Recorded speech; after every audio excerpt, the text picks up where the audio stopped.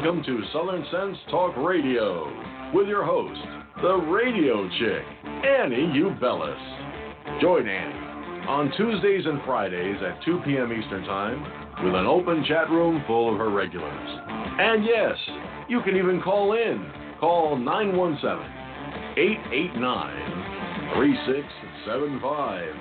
That's 917-889-3675 to be a part of the action on the phone line.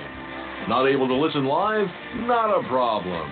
You can always catch Annie, the radio chick, and Southern Sense Talk Radio podcast in archives at southern-sense.com. So sit back, relax, and enjoy Southern Sense the right way.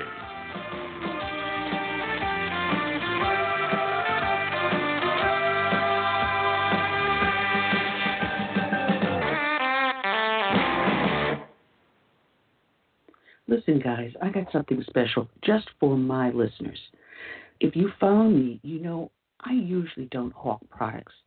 I stick to the issues important to you and me, but I think I can't keep this to myself.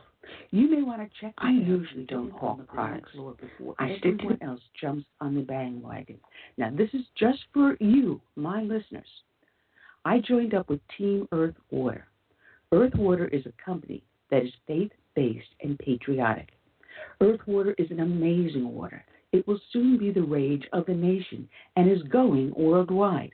It has over 70 antioxidants and minerals. It's good, trust me. I already sleep better. I dropped one of my prescriptions, and I'm possibly looking to maybe drop another one soon. So ask yourself, do you want to make a few extra bucks on the side while getting healthier? Who doesn't? So if so, check out the Earth Water link on my homepage at Southern Sense. That's the name of the show. Put a dash in the middle, southern-sense.com. Good afternoon. You're here listening live to Southern Sense on Blog Talk Radio, SHR Media, the Lone Star Daily News, up on Facebook, YouTube, iTunes, Stitcher, Spreaker, all the heck with it. You know what I'll say next. Go to the name of the show, put a dash in the middle, Southern-Sense. I'm your hostess with the mostest, the radio chick, Annie, along with my courageous and intellectual co-host, Curtis C.S. Bennett. Wow. Good afternoon, Curtis. Oh, man, we got so much to do today, so much to talk about. Yeah, I've been watching this circus. Am I on? Yeah. I've been watching this circus on television called the Senate confirmation hearing. I guess they didn't get the memo that we don't have circuses in the United States anymore. They shut them all down. Here, hurry, step right to the greatest show on earth. Arnhem, the confirmation hearing of Judge Kavanaugh. Man, I was watching it, and I'm sorry. I don't know how I could keep my cookies down. My husband's out there right now watching it, and he said the same thing. What a joke the whole thing is. But we'll be talking with it. We've got two great guests. We've got Todd Wood. He's joining back. I don't know why I haven't had him on more often. He's a great friend of the show. We're going to be talking with him. And then on the second half, we've got Gregory Wrightstone, and he'll be talking about climate hoax as well as the ruling that came down from court going in favor of the conservative groups that were being attacked by the IRS. And that's a huge win for us. But that said, I want to welcome everyone that's listening in the studio. Special shout out to our friend Sweet Sue, who is joining us today, as well as Cool Mike in the studio. And we've got Robert over in the chat. We've got it up on YouTube and Facebook. So feel free to watch us, listen to us, or whatever. Just don't throw the jelly donut at the computer. Oh, man. That said, everyone knows we start off each and every show with a dedication to a fallen hero. And today's dedication is going to go out to Army Sergeant First Class Mihail Golin, killed in action on January 1st of 2018 while serving during Operation Freedom Sentinel in Nangarhar Province, Afghanistan.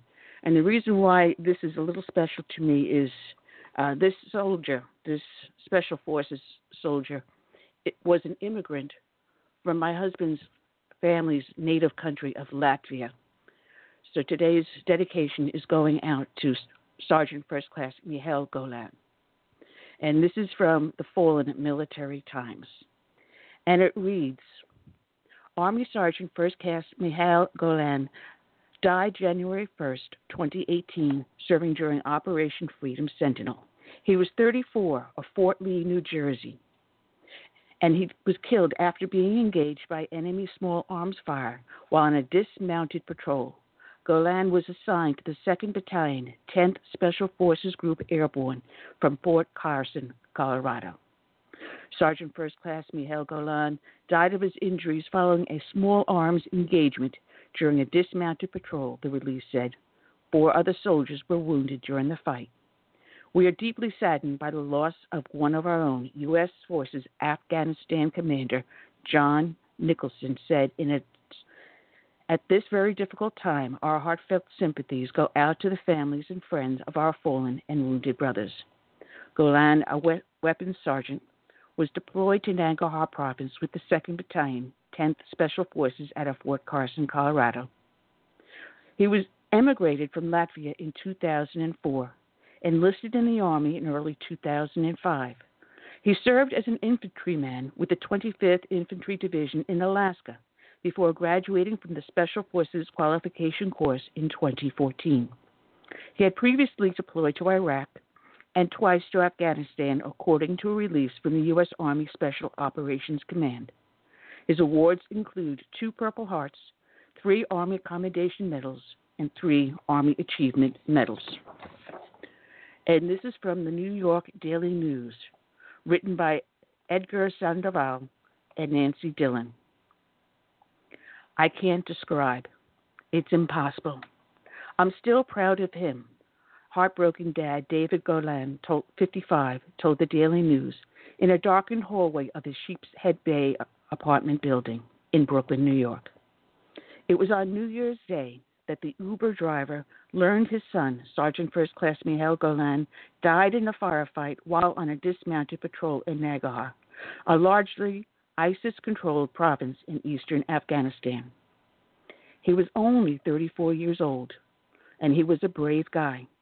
A career in the military was his destiny, Golin said. They don't have any details. They just told me he had been shot in the chest in Afghanistan. He said the dedicated soldier long dreamed of joining the armed forces. He signed up a year after arriving in the U.S. from Latvia when he turned 21, the dad said. He said, I want to serve the Army. He signed right up after he came to America. He wanted to be in the airborne forces, his dad said somberly. I will always remember him as a good man, proudly. And what he did for this country, he said. This country has taken us. He wanted to serve for this country. He said his son joined the elite team of Green Berets 3 years ago. I was very proud of him. I guess it was a poor decision. I was wrong, he said, revealing his dismay over the ongoing loss of American lives in the nearly 2-decade conflict in Afghanistan. I don't understand. This Afghanistan, some small country. What are we doing over there, he asked. Why are we losing our kids over there? What for? That's the main question. While the U.S. Army formally ended its combat missions in Afghanistan in 2014, it still maintains many resources on the ground and carries out operations against the Taliban and ISIS-affiliated groups. In a statement released, the Pentagon said Sergeant Golin lived in Fort Lee, New Jersey, and was assigned to the 2nd Battalion of the 10th Special Forces Group Airborne, based in Fort Carson, Colorado. Sergeant Golin's mother, Elena, came from Latvia to attend funeral services, the family said. His ex-wife, Katrina, and their 6-year-old daughter, Velda, who lived in Colorado, attended the transfer of his remains at Dover Air Force Base in Delaware. The elder Golin said he would treasure his memory of his last brief call with his son on December 30th. We spoke right before New Year's. He wished me a happy New Year. He said he was going to be a couple of days of work, and he could not call me.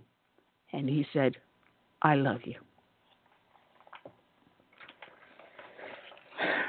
To the family of First Sergeant Golin, I will try to say this correctly. Tavs, cauri, karavir. Tagat, laiks, atpusties, miera. I said in Latvian, stand down, soldier, in peace. Today's show is dedicated to Sergeant Golin. It is also dedicated to all the brave men and women out there that serve in our military, from the birth of this nation through today and into its future. We also dedicate the show to all the brave men and women that serve as first responders, be they law enforcement, firefighters, or emergency responders. We dedicate to them this song, My Name is America. May God bless each and every one.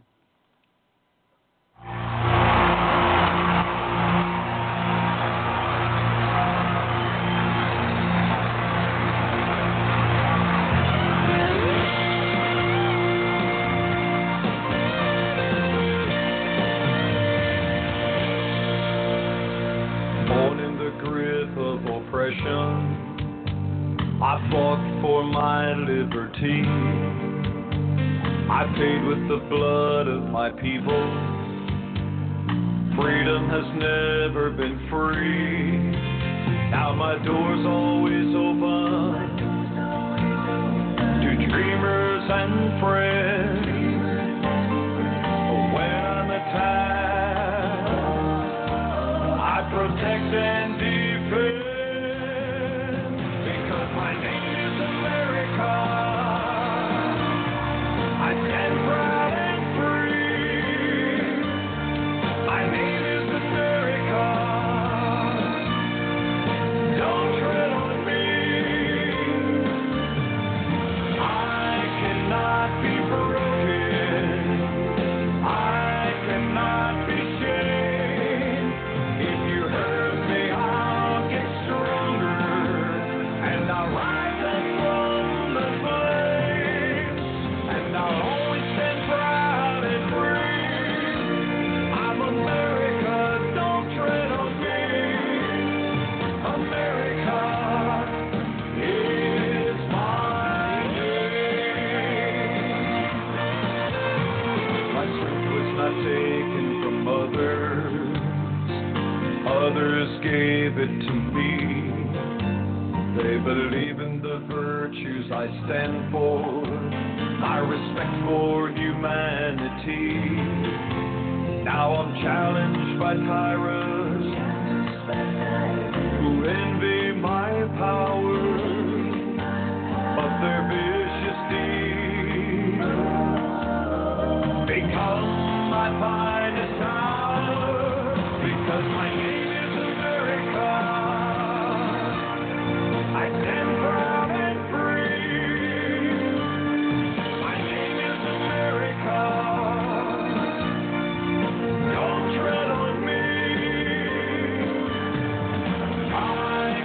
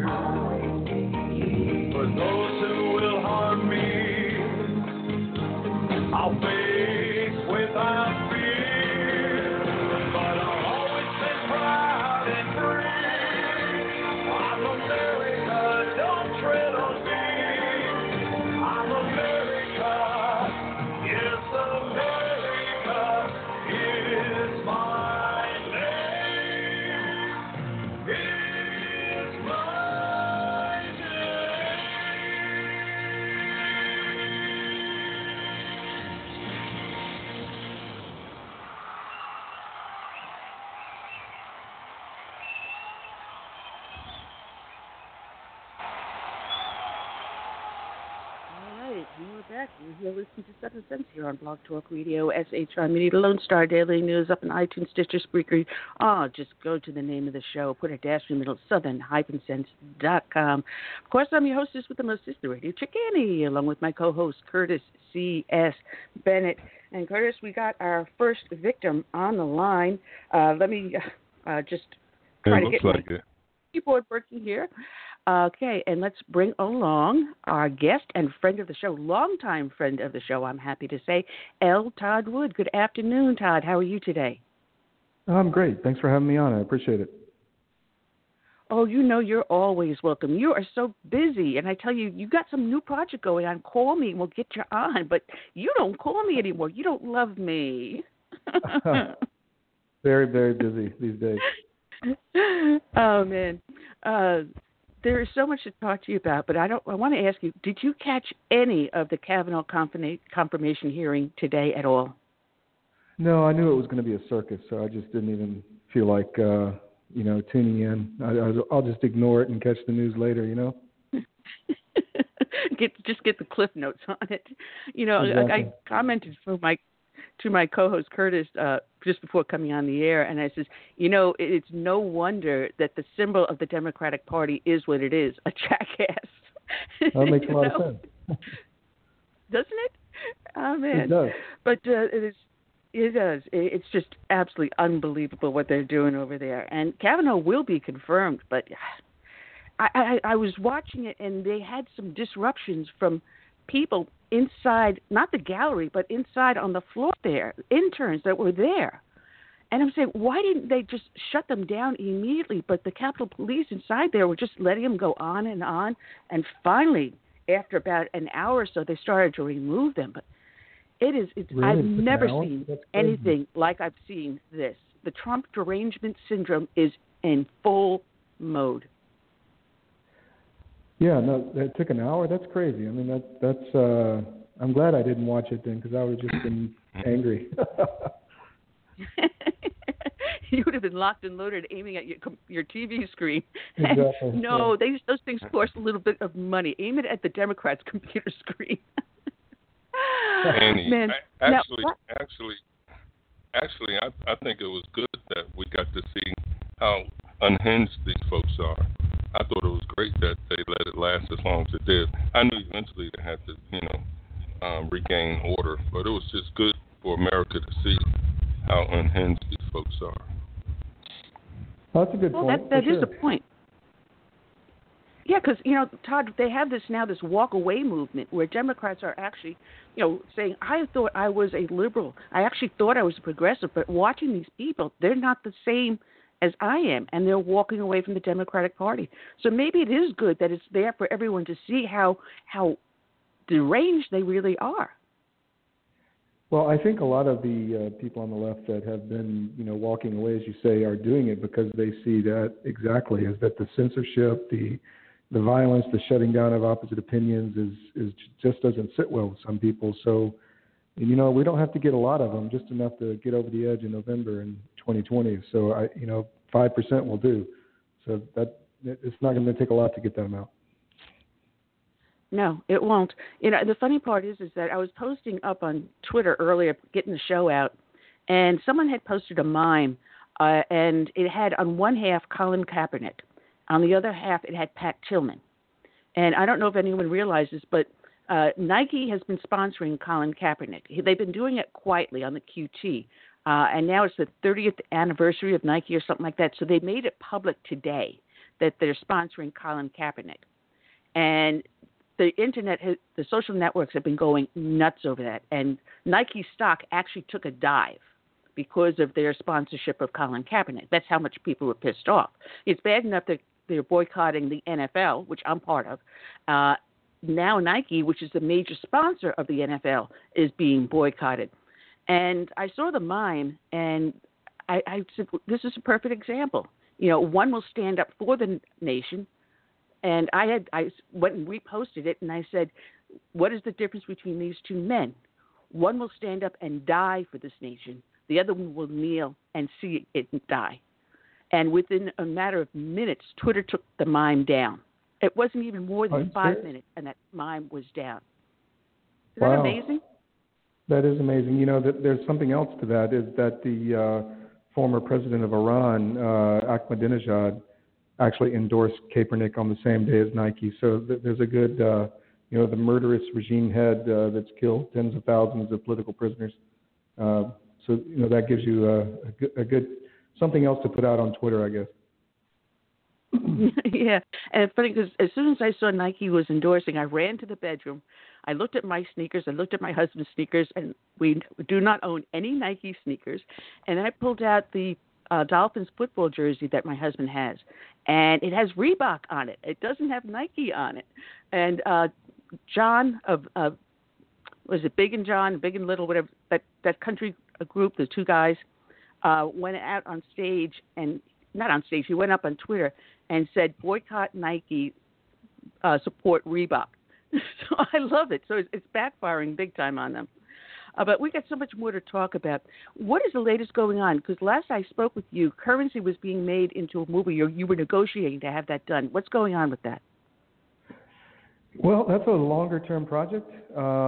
We actually, I wrote I don't know when we talked last, but I wrote a book on the Korean War, and we're kind of pushing that one first just because we think it's an easier one to get made. But every time we talk to studios, there's interest, but then they get bought by the Chinese. So it's a long-term project. We do have a documentary that's being produced in London right now on Princess Anastasia from the Romanovs, from the Russian dynasty that was murdered in 1917. So that's happening in London. So that's my main movie project at the moment. But the other ones are, it's been a challenge, to be honest, because we may have to make it independently because the Chinese don't want to make a movie about, you know, American soldiers killing Chinese in North Korea. So it's a problem. You know, I just have someone that did a project on the Korean War, and maybe I'll put her in touch with you, that maybe the two of you can collaborate, because she did one about a forgotten soldier. There was this one soldier in Korea. Their unit was used to film a Korean War movie.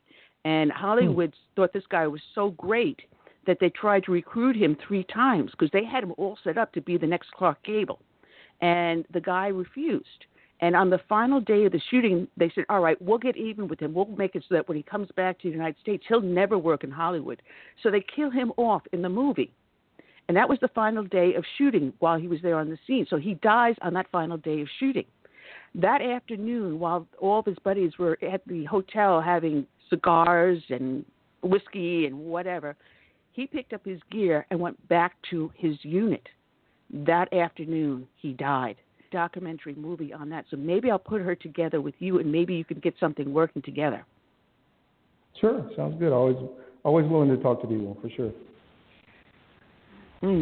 Now, there is so much more that is going on in the world, but Kavanaugh's confirmation hearing has got all the news stations going ape.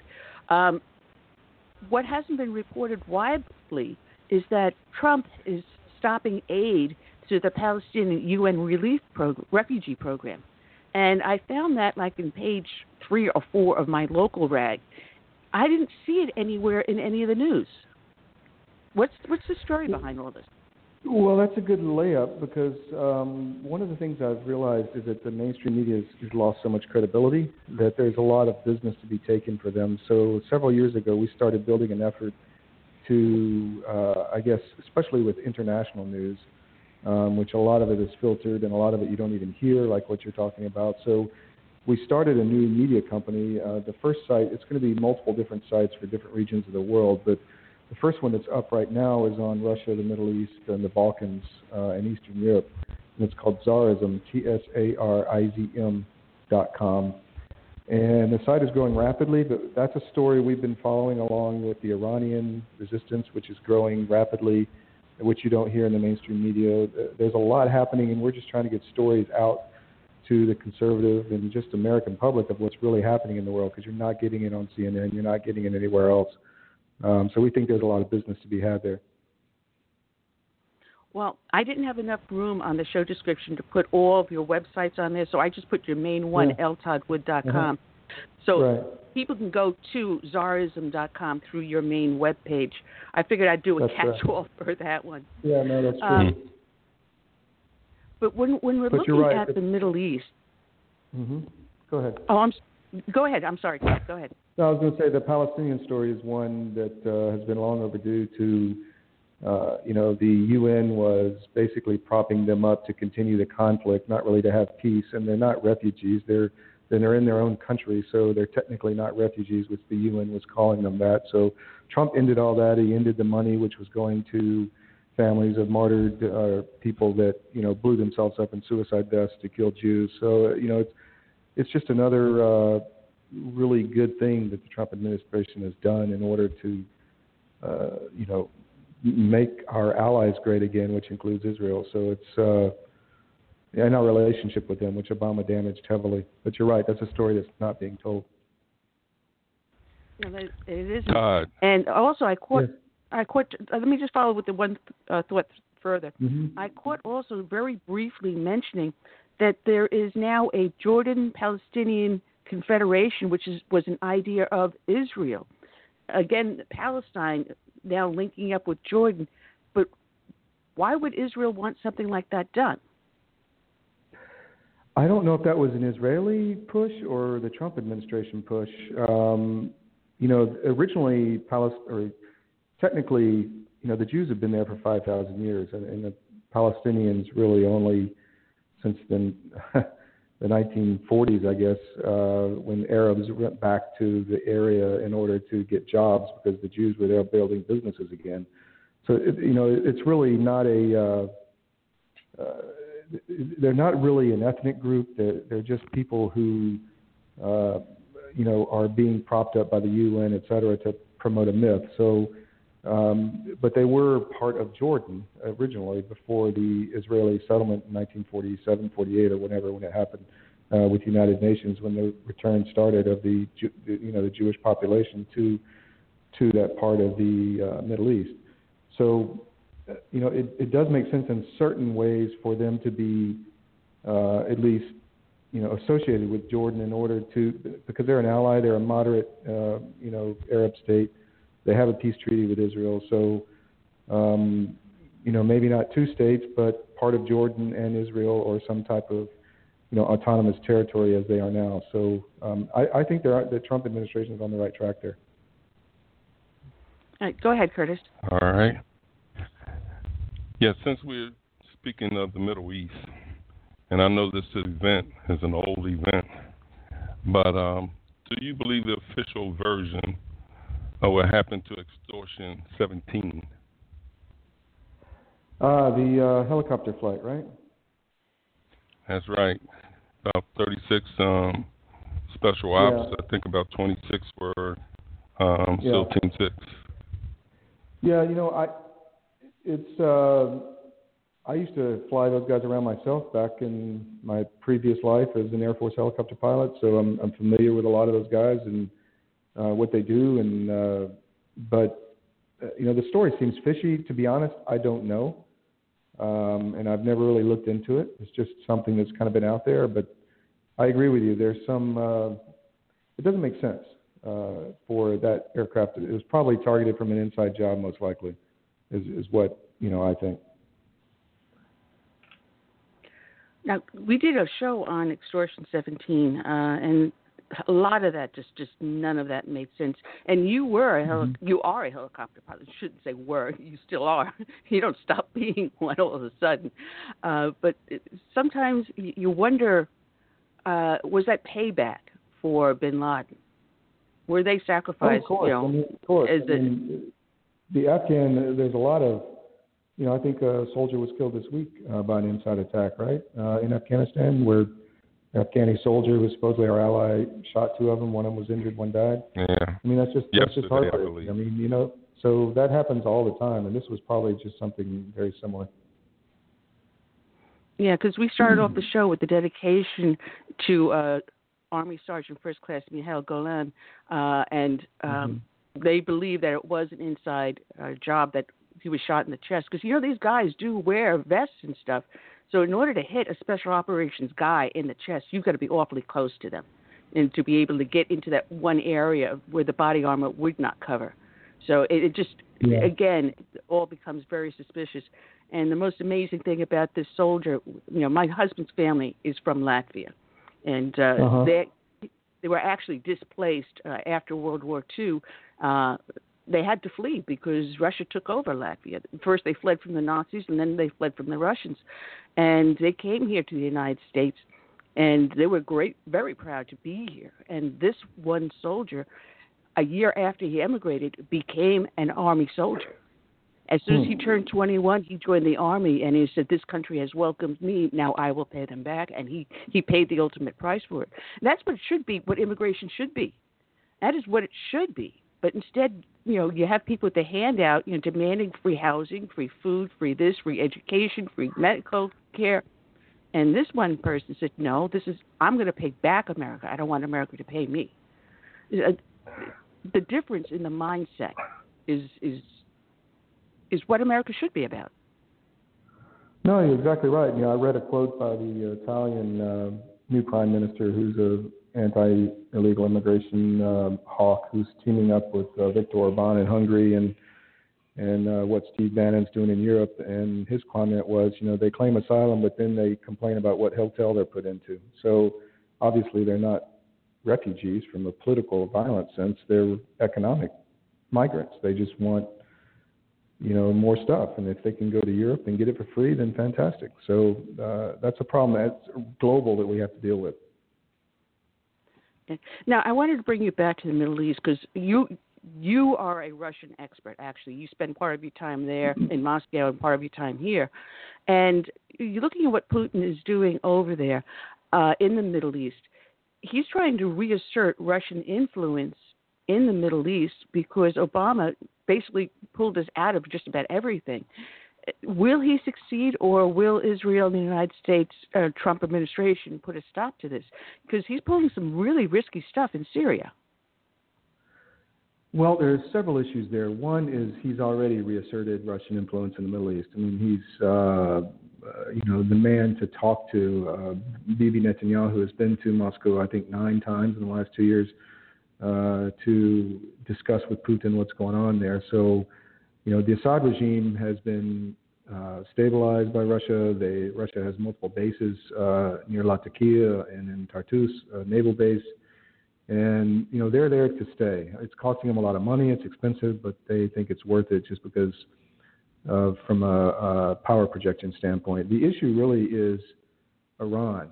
So if Russia can help us push Iran out of Syria, because what Iran's trying to do is make a land bridge from Tehran through Iraq with Iranian militias, in Syria where they have militias as well as Hezbollah and other Iranian-backed armies.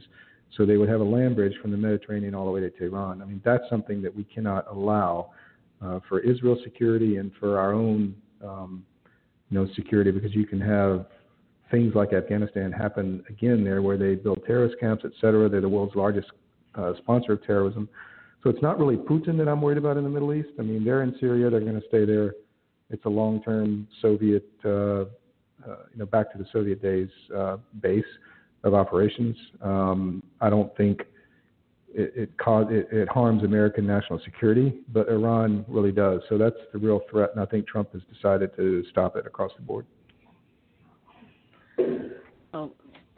Russia's been putting a more and more influence in the area. Now, would this be good for us, allowing us to then concentrate our attention elsewhere in the world rather than worrying constantly about the Middle East? Do you think Trump would allow Putin to do that to tamp down on terrorism? Well, there are areas. I mean, my thoughts with Russia is we have to confront them where they are against our national interests, whether that be in Eastern Europe with our NATO allies or other areas. We have to confront them where we need to, and we should try to work with them where we can. And one area where we can is working against the Islamic State in the Middle East. So, they're not a reliable ally, but in some ways they can help us. So I think Trump's trying to thread that needle. They don't have a lot of money. They do have a lot of nuclear weapons, but that's about it. They're not going to be able to take over the Middle East. They just don't have the assets. Their economy is shrinking, and And China and Iran and North Korea, in my opinion, are the real threats. I mean, again, don't get me wrong. I think that Russia has to be confronted. Like, a real red line needs to be NATO borders, like the Baltic states, Lithuania, Latvia, Estonia, Poland, and other areas like that. And we have to stop them in their cyber activities, which, that's a whole other issue. Why Obama administration allowed all the cyber theft to go on for a decade is beyond me. Well, I think I know the reason, but I don't think Russia is threatening the existence of the United States where Iran is. So that's, in my opinion, the real thing we have to watch out for. Yeah, you mentioned the cyber threat, and it just came to light just this past week about Hillary Clinton. The Chinese had real-time access to her laptop. And nothing is being done with this woman. When will the Clinton menagerie stop? It's unbelievable. Something's going on behind the scenes. We just have to let it. I think eventually it will come out, but man, it sure is frustrating. I agree with you. Yeah, as I was thinking about Russia and Putin dealing with terrorism, because he's got the stance where their terrorism does come out of there, yet he uses Chechen Muslim troops in his invasion of, I believe it was Georgia. So on one hand, he uses Muslim troops, and yet on the other hand, he battles terrorism. And I don't understand the dichotomy. Well, you have to realize Russia is 30% Muslim. So, you're right. The South Central Asia and the Caucasus is a hotbed of extremism. A lot of ISIS fighters went to Syria from there, the Chechen area, Dagestan, and others. And so it's been a problem for Putin. They fought 2 wars there, the Chechen wars. He put in a strongman, so-called moderate Muslim Kadyrov into Chechnya. And, he uses those fighters as kind of like a mercenary force. So in Syria, for Kadyrov to get more money, he says, okay, I'll send my fighters there. So it's more of a convenient thing than any kind of, I guess, referendum on Islam or anything. It's more fighters he can use where he, whether it be Ukraine or, you're right, in Syria. But they are fighting extremism in the area, and Kadyrov's helping with that too. So it's a complicated issue for sure. It's funny because, go ahead, Curtis, check up with something that Ford posted in the chat room. I want him to give me more information. Go ahead, Curtis. Okay. As you know, and I don't know how much you know about this country, but Turkey is supposed to be an ally, and it's supposed to be a member of NATO. But more recently, past few years, they have been acting anything but like an ally.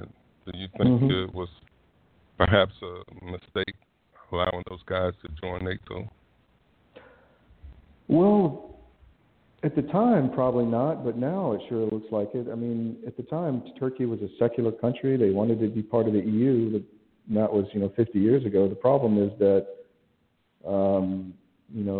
Erdogan has become an Islamist dictator. So there was a guy named Ataturk in Turkey before that who kept, a secular country that wanted to be part of the rule of law, part of the, a free society. And the military kind of backed up that doctrine, if you will, for decades. But Erdogan was able to overcome that. And he's very weak. He's very weak right now, though. I think if we can get some kind of, it's a problem for sure. And I think that we cannot count on them as a NATO ally for sure at this point. But hopefully we can get some kind of change in leadership there. I don't know. We'll see what happens, but it's a definite problem.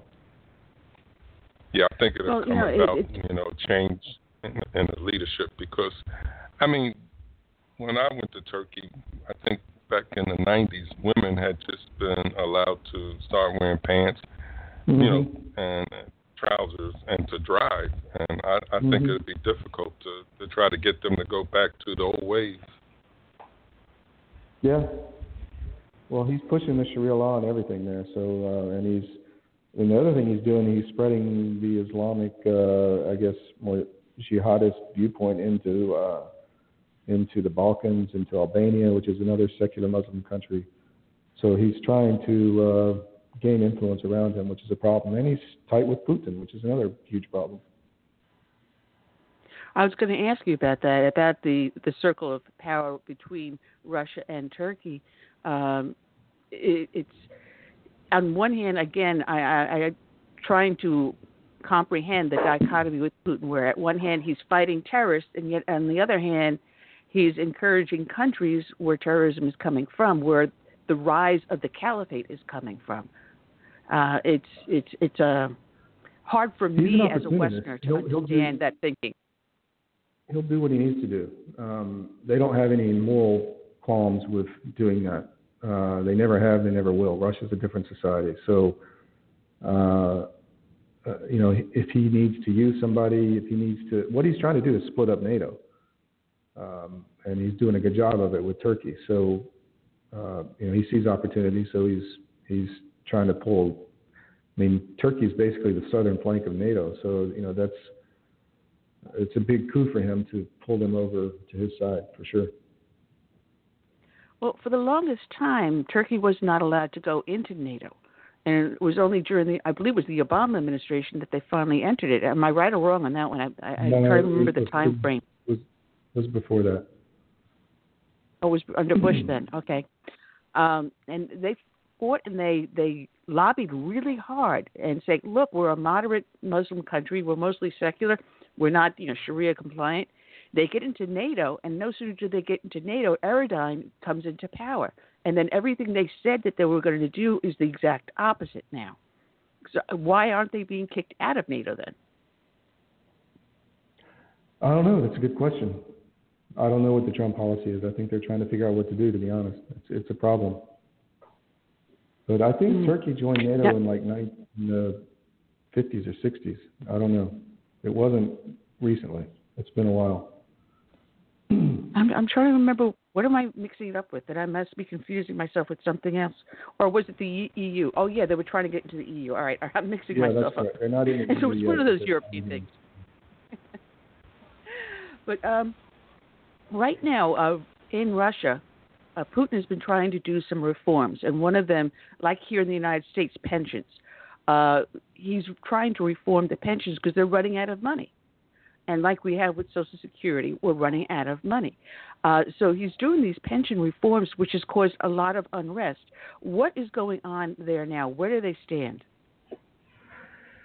Well, Russians have a much lower life expectancy than we do. So it's caused a lot of problems because people feel like they're going to have to work until they die. And they see it as a big theft by a corrupt government to take money that they can use to send to their offshore bank accounts or to fight wars in Syria or wherever. So the people are very angry, and it's the first thing that's really threatened Putin in a long time. I mean, I wrote about a poll yesterday, I believe, that over 50% of the Russian population is willing to protest against this. So it's, it is just coming into the same levels as developed countries. I think it's 63 for women, 65 for men that he's moving it up to. I think they softened that a few years recently, but it has caused, if your life expectancy is only 65, then it's to work to 65, just there's no retirement. So that's the problem. They see it as theft. But from a fiscal standpoint, they probably do. From a demographic standpoint, they don't have the money to do it. So the truth is probably somewhere in the middle. They need to raise it, but they also need to reform their economy and make it so that they can take better care of their people and grow their GDP faster than what they're doing, which is really not growing at all now, maybe just barely inching along, which is better than being in a recession, but it's still not a good thing. No, it's not. And under Putin, the economy has continued to shrink. Now, as I understand it, this is his final term. What's going to happen with him after his term? Nobody knows. I mean, he can do another thing, what he did with Medvedev, kind of have two presidents. He could change the Constitution. Who knows what he wants to do? That's the big question. I don't think anybody knows what he's going to do. Yeah, because I remember with Medvedev, they swapped for a little time, and then he said, well, now we'll swap back again. So you think maybe he'll try that again? Because he's still a relatively young man. Yeah, no, he could. the problem with Russian leaders is that they always worried about if they leave office and they get prosecuted or, for corruption and stuff like that. So, which obviously Putin squirreled away a lot of money. And that's one reason Yeltsin picked Putin, because he thought he wouldn't go after his family and for all the money they stole. So it's kind of a catch-22. You can't really leave, or you go to jail or get killed or something like that. So it's a problem. Yeah, he'll be ruler of Russia for life. Right now, there's more and more information coming out under the Mueller investigation. And as you start to delve into all the stuff that's going on with the Clintons, the fusion GPS, its ties back to uranium-1, its ties to technology that under the Clinton administration that was sent to China, thus going into North Korea and Iran. The web that is being weaved in this story, will we ever see the end of it, or will the whole thing ever be revealed? How much of Russia's influence on the Clinton administration and on the attacks on Trump are going to be? Well, that's another good question. That's why everyone's so angry at Jeff Sessions, because he's just basically lost control or ceded control of the Justice Department, and obviously none of that's happening. So I think after the midterms, you're going to see a lot of, changes go on. I think they're trying to get past the midterms, make sure they can try to hold the House, and then, really go after some of these issues. But I think Sessions will be fired. Who knows who else will be fired? And, hopefully some of this stuff will come out, because it needs to, really, because we can't be a democracy without it coming out. So it has to. Yeah, the Soviet Union fell back in 91, and you would think that with the ability to have capitalism now, you would see a rise in the economy. But we've never seen Russia, the economy, ever rise much higher than it currently is. If anything, it's starting to fall. Do you ever see where capitalism will ever take a strong foothold in Russia? Or is it just corruption just prevents it from ever happening? They're an oligarchy. I mean, they, in many ways, are more capitalist than us. I mean, they don't have any welfare. They don't, it's very small. They have a 13% flat tax rate. So the problem there, as you say, is corruption. They aren't communists anymore. They abhor that these days. But it's really an oligarchy where you have a kleptocracy running all the major industries, so no small industries can develop. So that's the problem, is the corruption. And if you build a good business, then somebody will just steal it. So everybody leaves. If you build something like the guy who developed the encrypted app Telegram, he left Russia. That's usually what happens. So they'll use the tax authority after you to say you have this big tax problem and just take your business. But that's the real issue there. It's not capitalism versus communism. It's corruption. With Putin still in power, I don't see anyone really rising up against him. Anyone that has tried to challenge him at any time has always been attacked, whether it's with taxation or going after them criminally, tossing them in jail. You still see, as you said, the communism, because he was KGB. He is a communist outright. So what we're seeing I don't think he believes in communism. Nobody over there in the leadership. Some of them, the old, there's a communist party there, but Russia is not a communist state. They think that the communists destroyed their whole country, which they basically did. I mean, the Bolsheviks wiped out all the people who knew how to do anything. I mean, Russia this year is just surpassing the wheat production that they did 100 years ago, because the commies killed all the people who knew how to grow something. I mean, it's just fascinating if you look at the history. I mean, they used to be the feed-all of Europe back in the early 20th century, and now they are the leading exporter again of wheat. So it set them back a long period. I think Putin, I would say, is more of a, control freak than and is very slippery and deceitful, but he's not communist. He doesn't believe in that anymore. Todd, don't they have more millionaires than we do? I don't know about that, but they got a lot of money. If you go to Moscow, there's a lot of billionaires there. It's like an adult playground. It's an amazing city, actually. Well, I know Putin's supposed to be one of the richest men in the world, if not the richest. Yeah, that's true. I don't know what you do with all that money, but you're right. Yeah, I'm looking at some of the notes that I have here, and I'm trying to figure out where to go next because there's so much to talk about, and we're starting to run down on time with you. But you have a bunch of new books out. You mentioned the one about the Korean War, and I actually downloaded the Kindle of it just the other day, and I was starting to read it. Tell us about that book. Yeah, it's called Lost Bastards. A good gentleman came to me out in California a few years ago and said, would you look at my dad's story? And the more I looked at it, the more fascinated I was. His father was in the Army in Germany. He was a corporal. He was an anti-aircraft weapons specialist, and he got volunteered, if you will, with 26 other Americans to be shipped. Well, they trained for 3 months in certain weapon systems, but then they were shipped to Korea about a month before the end of the war, into what is now the DMZ, and they were testing. They were actually sent by the forerunner to the NSA, which is the Army Security Agency, and the regular Army didn't know they were there, and they put them in a unit on top of a hill with a Korean company, South Korean, and they were testing battlefield radar for the first time. So where you could map out the battlefield at night and see troop movements and stuff like that. So the problem is then they got overrun by 2,000 Chinese. And so they fought with this few Korean guys for 2 weeks. Half the Americans were killed. This guy's father was given the battlefield commission.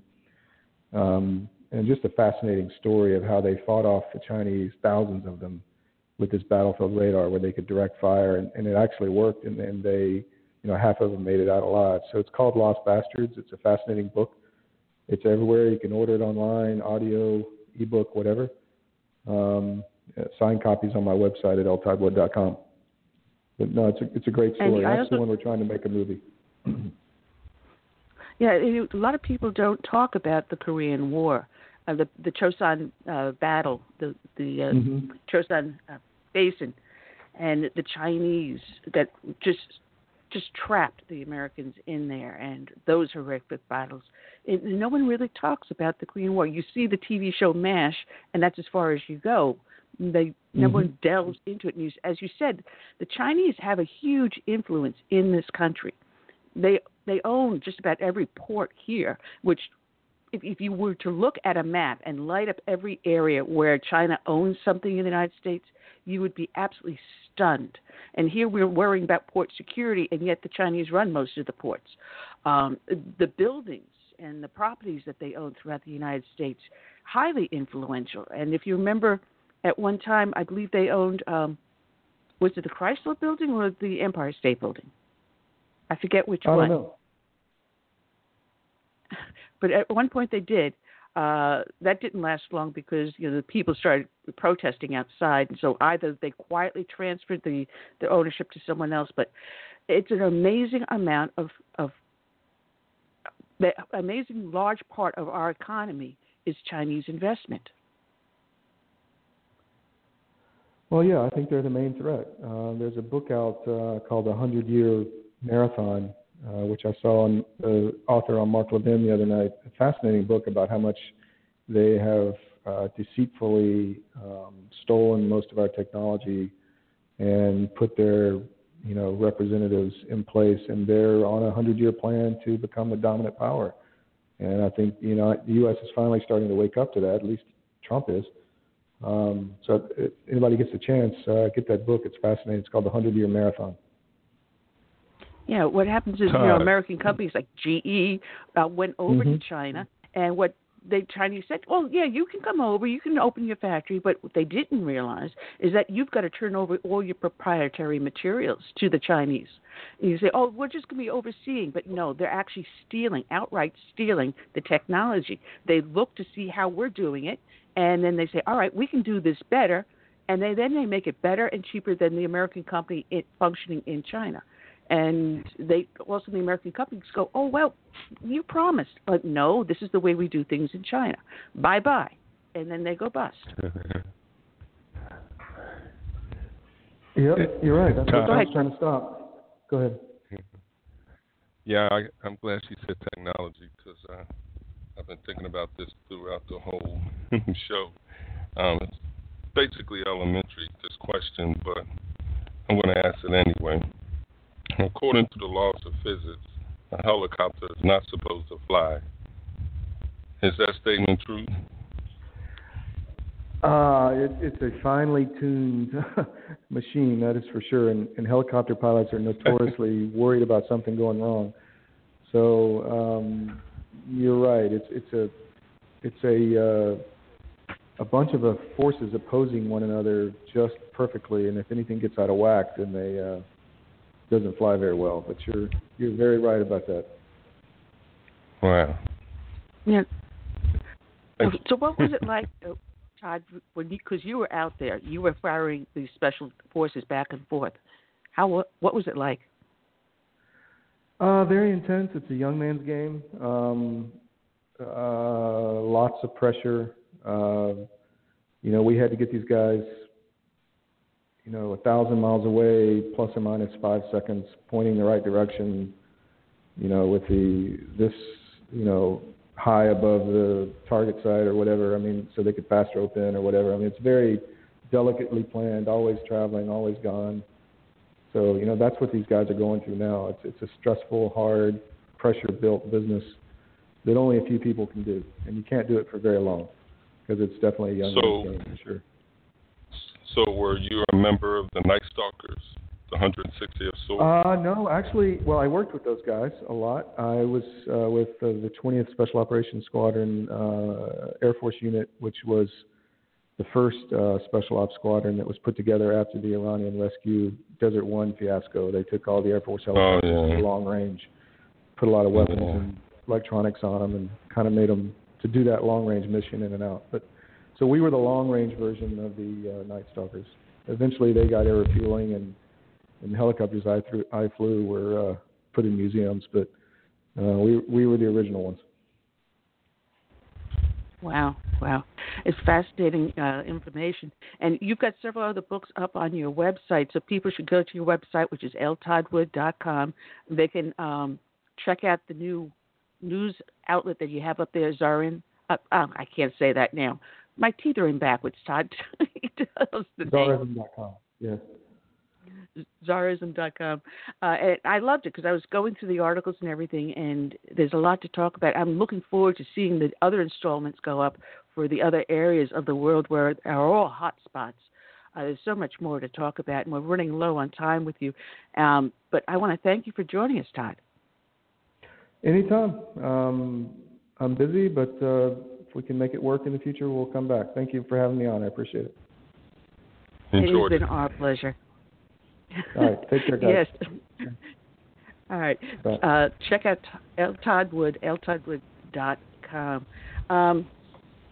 Man, there's so much more to talk about, but I'm getting myself a little ahead of myself, and starting to think about where the heck I'm starting now.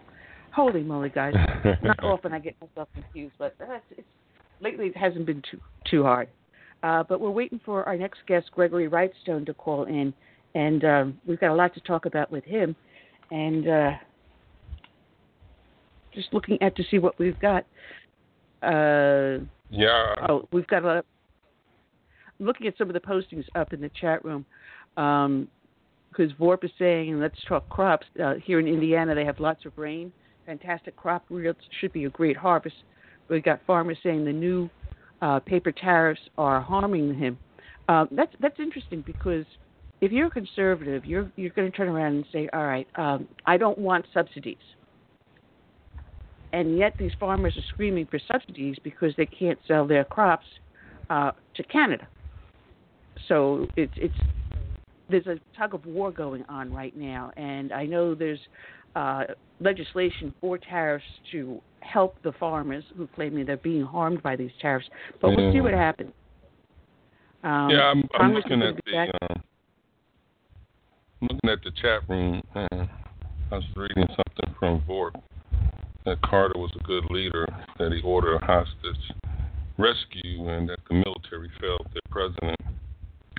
I would have to disagree because I was he graded him F. Vorp is being sarcastic. He's being sarcastic. Because I was there when that went down, and I would have to say it was because of Carter that the military failed, because he tried to micromanage that operation, and the helicopter pilots weren't allowed to communicate with each other. There are desert storms over there. We didn't know it, but when we practice here in the United States in our deserts, this can last anywhere from an hour to 2 hours. And because they weren't able to communicate with each other, the helicopters, the lead helicopter came out of the sandstorm, but he wasn't able to tell some of the others behind him. So one of them turned around because they had some equipment failure. A few others didn't go quite as far. They decided they needed to land. And that's when things went awry. You know, they landed near a road. There was a school bus and a truck that went by. The special ops guys commandeered the school bus, I think, but the truck got away. But anyway, it was just, they got a name for a cluster, you know. But anyway, it was because of Carter trying to micromanage that we didn't, you know, we weren't successful, and we lost like 8 special ops guys. And these guys, I think that was the first time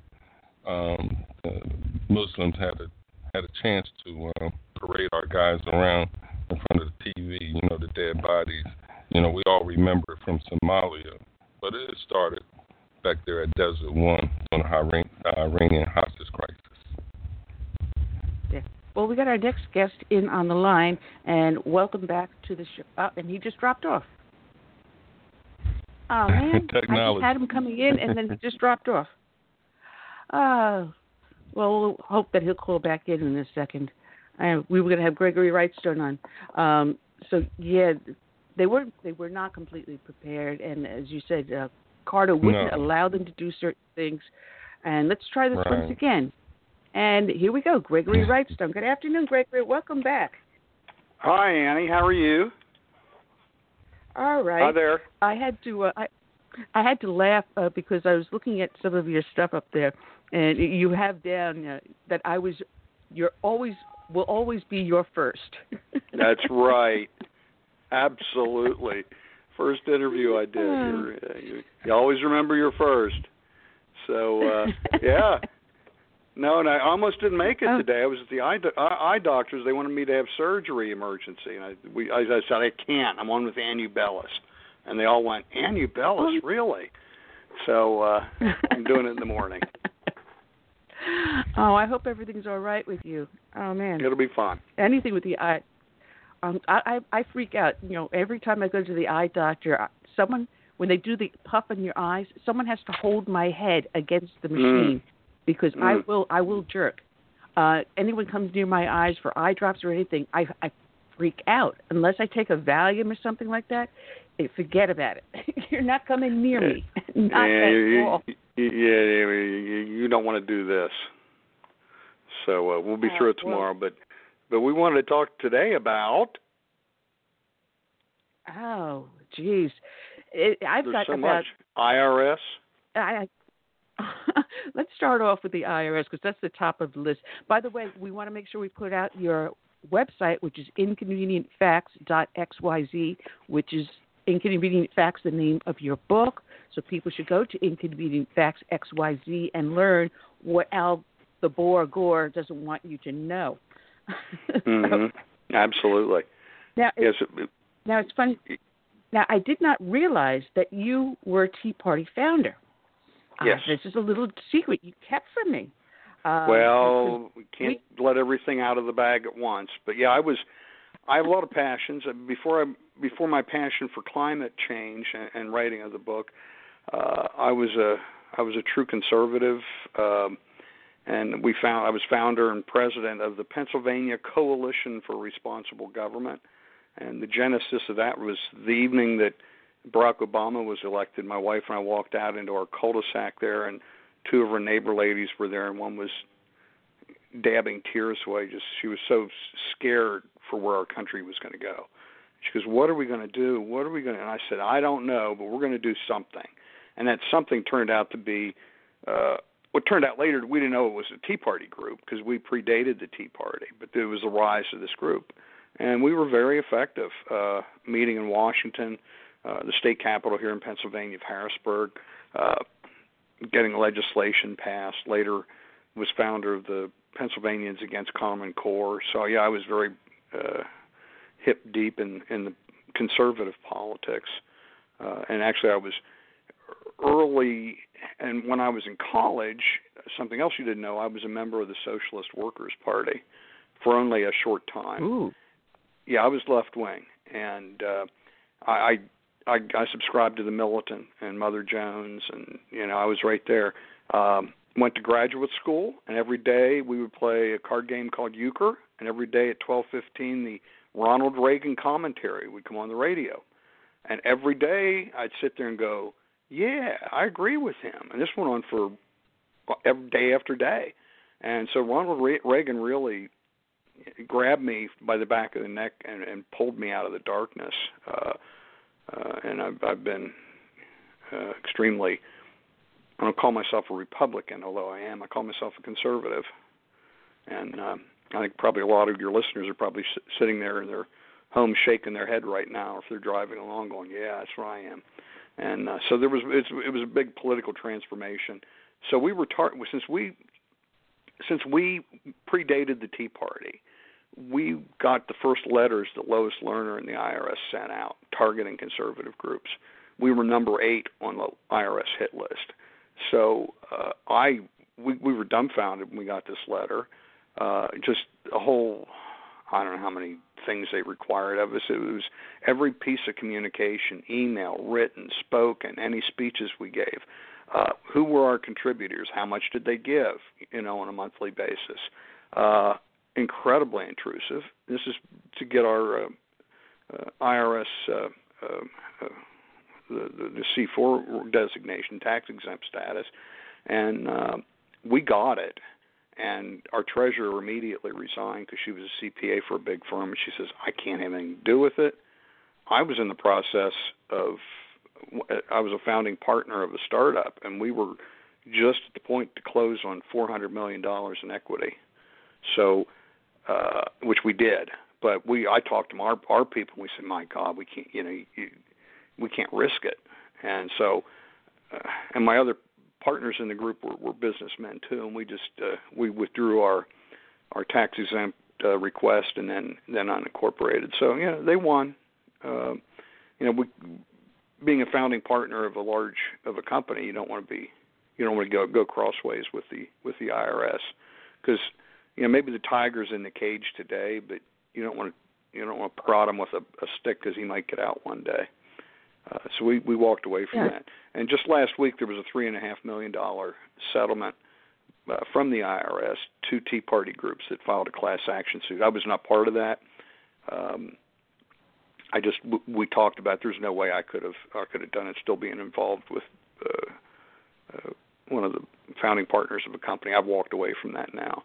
But you know what? Where'd that $3.5 million come from? It came from your listeners.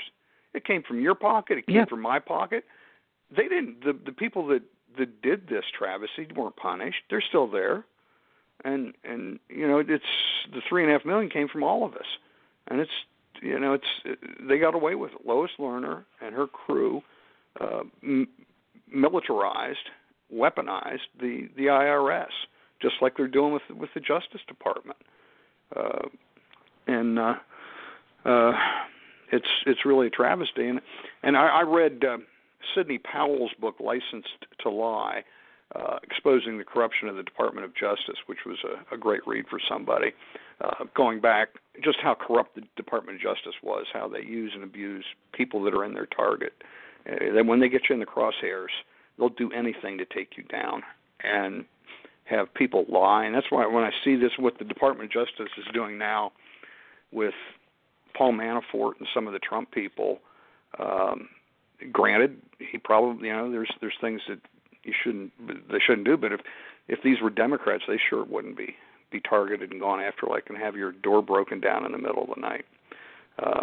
So yeah, we had from my perspective, I personally saw the results of this IRS targeting, and it's just a shame. And we're seeing similar things now with my Facebook posts, advertising the book and advertising my op-eds and my opinion pieces, the things I'm getting put up on things like the Daily Caller and the Daily Wire, rejecting my ads as being political when they're in fact scientifically valid and based on science. So, it's not the government doing it; it's a private company, but it's still they are targeting conservatives and conservative thought. Yeah, it's just amazing because I mentioned earlier I put up a mime. Someone actually I retweeted a mime that someone put up. On one half was Colin Kaepernick, and the other half was Pat Tillman. And Pat Tillman was the NFL player that left the NFL to join Special Forces and served the country. Was killed by friendly fire accidentally. And I had put up there, what's the difference between these two? And I put one was willing to stand up and defend and die for this nation. The other one will kneel and want to see this nation die. Yeah. And within a matter of minutes, Twitter took the mime down. Really? Minutes. I had posted it, and I was putting up stuff for the show, and I put up 2 more tweets for the show, and I look over it, and I see the mime saying, link took down, or so whatever they posted. It's just saying that they took the link down. Incredible. Yeah. And I've had it where I put up ads onto Facebook, and Facebook kept on rejecting them, saying they're political.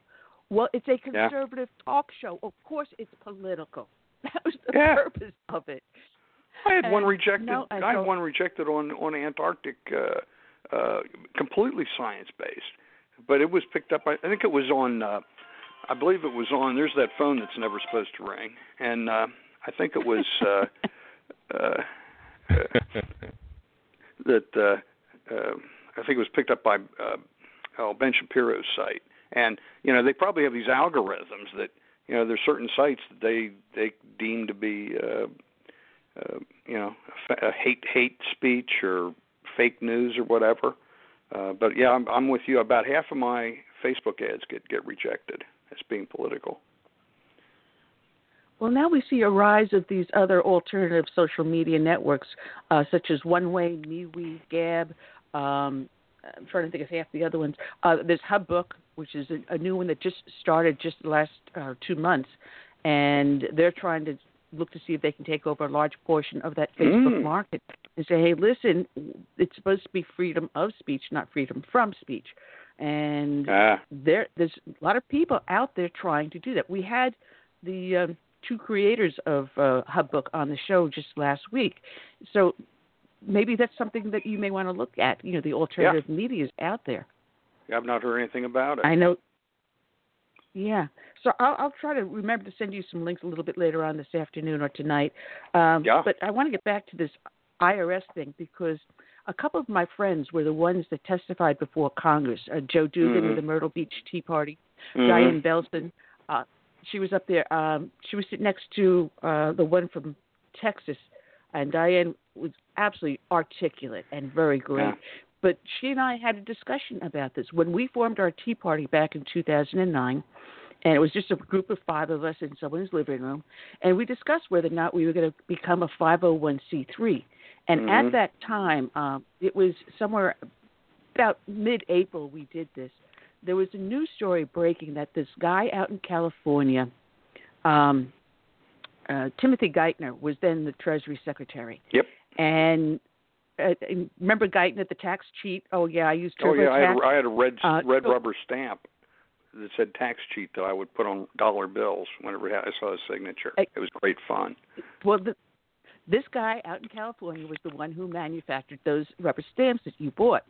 And they decided to go after him. And I said, listen, if they're going to go after a company for, saying tax cheat, then they're going to come after us. If that guy is conservative enough that he's going to be making these rubber stamps tax cheat, And he was telling people to stamp them on the currency over Geithner's name. And the IRS went after him financially. But I said, if you really wanted to put this guy out of business, he's defacing currency. That's a federal crime. So why don't you go after him for defacing currency? But no, they didn't do that. They decided to take the other route. And I don't know if he won or lost, but I said, if they're going to be doing that, what will they do to us? And sure enough, that's when shortly after Diane Belson said, hey, listen, Ann, we've been getting the stuff in from the IRS. She goes, are you going to be a 501c3? And I says, we've discussed it over the last, now it's like 2 years later. I said, we've discussed it. And each time we decided, no, the IRS is becoming too nosy, too invasive, and we don't want to scare people away. So we remain, to this day, unincorporated, a loose group of friends that meet once a month. And we say, hey, listen, the IRS cannot ask us for a email list because we accept no donations. We do not have a bank account. We are not incorporated. So what are you going to do? You're going to go after every single group of people that sit down and talk politics? What are you going to do next? The red hat ladies? So we are able to function now. This is going on, this next April will be 10 years. So we've been able to function, still meet, and still be active. But look what they did to you. Look what they did to so many other people. Well, I'm always looking around. I've spoken to a lot of Tea Party groups, I mainly within 4 hours of my area, because to go a little bit further than that, it's it takes me too much time away from my busy schedule, and but I'm looking for other Tea Party type groups or conservative groups to speak, mainly about the inconvenient facts of climate change.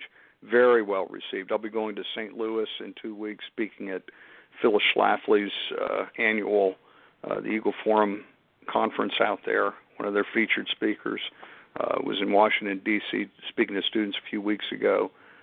So I get around, but if there's a big enough group down your area, I'd love to come and share my fascinating findings that you saw in the book and others. So just throw that out there. So that'd be great.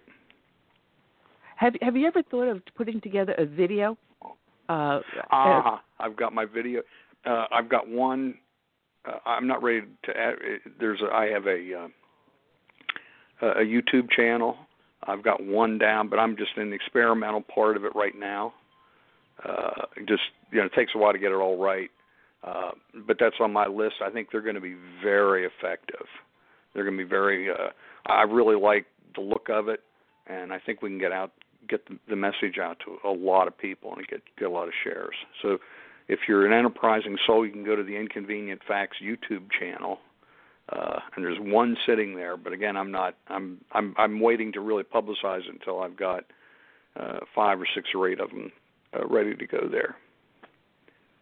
Yeah, because sometimes we take videos at our meetings and we'll play the video. We did that with the Fair Tax movie, a couple of others. Our friend Paul Sutliff had put together a video presentation that he did on civilization jihad at our group. So, if you had something like that, you can send it. We'll set aside a meeting, about the climate change hoax. If I can say that 3 times fast. Okay. But, oh, man. Gregory. Yes. Go ahead, Curtis. Yeah, I want to change subject to hurricanes right now because we're in the hurricane season. We've had hurricanes, major hurricanes like Camille, and we had Andrew, and we've had Fran and Floyd. But why does Katrina sticks out the most in our psyche, these days? You're asking why it becomes such a political issue? There you go. Well, it's by design. This climate change isn't a hoax. It's happening, but the hoax is what the climate alarmists and the people, these one worlders, the New World Order type people, need to instill fear. And we've talked about this. You've had me on your show before, Annie, and I talked about the first quote in the books from H.L. Mencken, who talks about imaginary hobgoblins of alarm that need to be created out of whole cloth in order to frighten the population, so that the citizens will gladly, if they're scared enough, they'll gladly accept onerous and painful regulations like the Paris Climate Accords or carbon taxes to solve this imaginary problem. So they need to portray hurricanes as something that they aren't. They're horrible, they're devastating, but they're not getting worse. And there's a very strong case I make in the book that they're actually decreasing and have been for some time. There's certainly it doesn't appear that there's an argument now. Even the alarmists say, well, they're not increasing, because they're not. We can prove that. But they're getting more intense.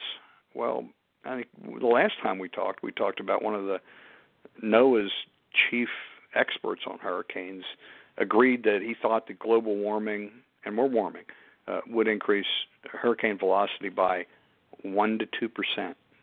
Okay. Well, I think the last time was on, I said, well, who's going to know the difference if you're in a Category 5 storm between 164 and 165 miles an hour? I mean, that's even below they can only really measure wind speeds in a hurricane within a range of 5 to 10 miles per hour, and then it's gusting. So they're stirring up its hurricanes. It's right now it's forest fires. My most recent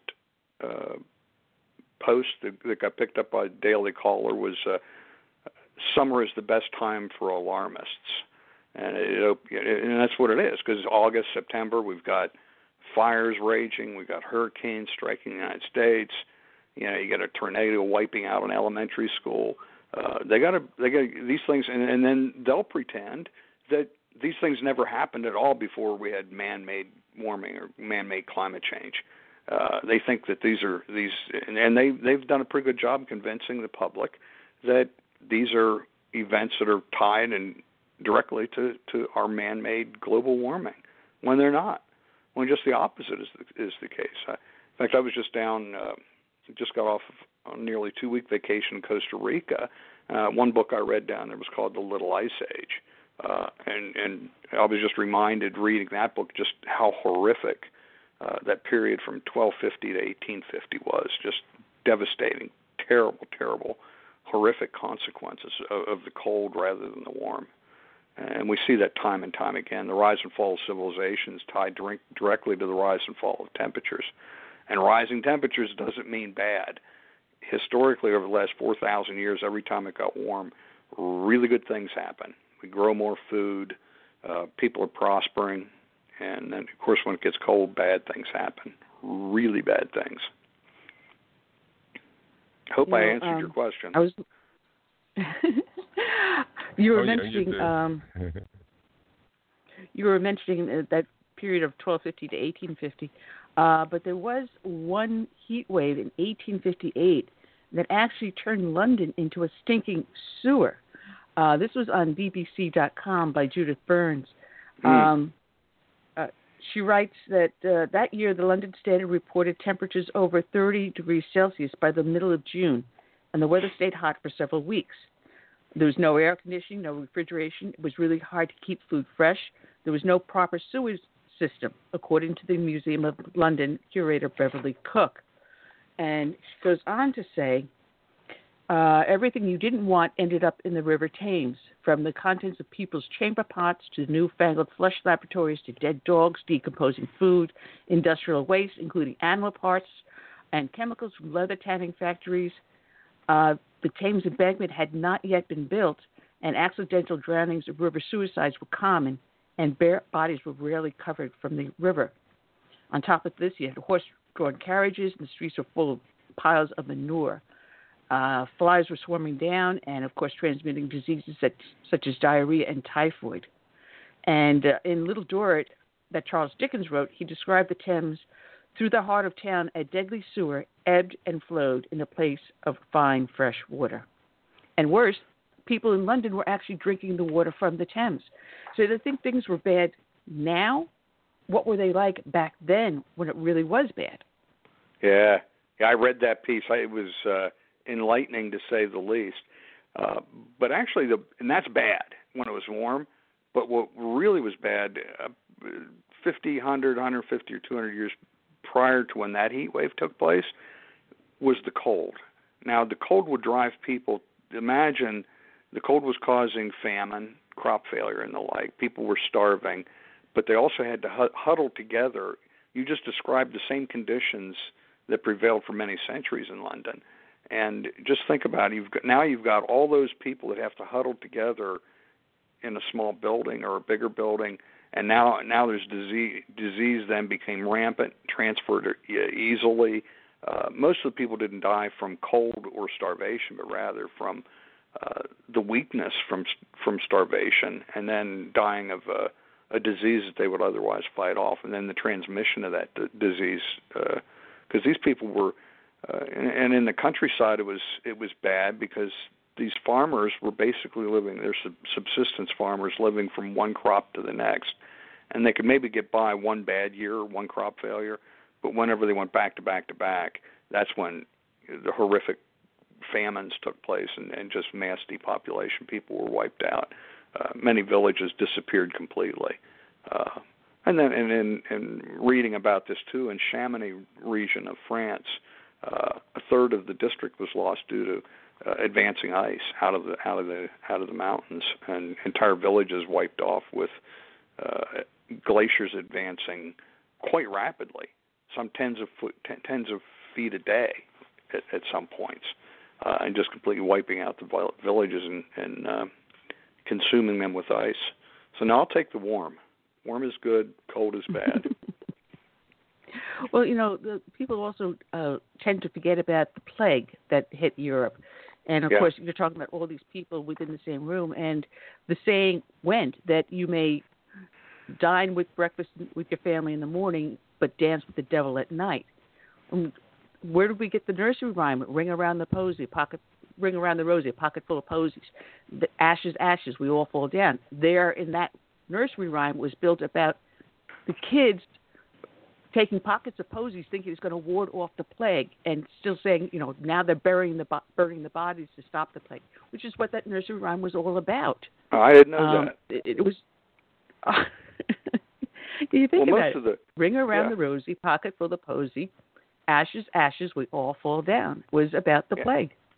Yeah, and a lot of the witch hunts, and I'm researching that right now. I thought it was fascinating. Were actually fueled by climate change, and in France there was again in the Chamonix district there they'd had such terrible results of the little ice age and ice and snow and avalanches and floods during that time that they thought it was due to their sinful nature, and that God was exhibiting retribution on them for their sins, and they would have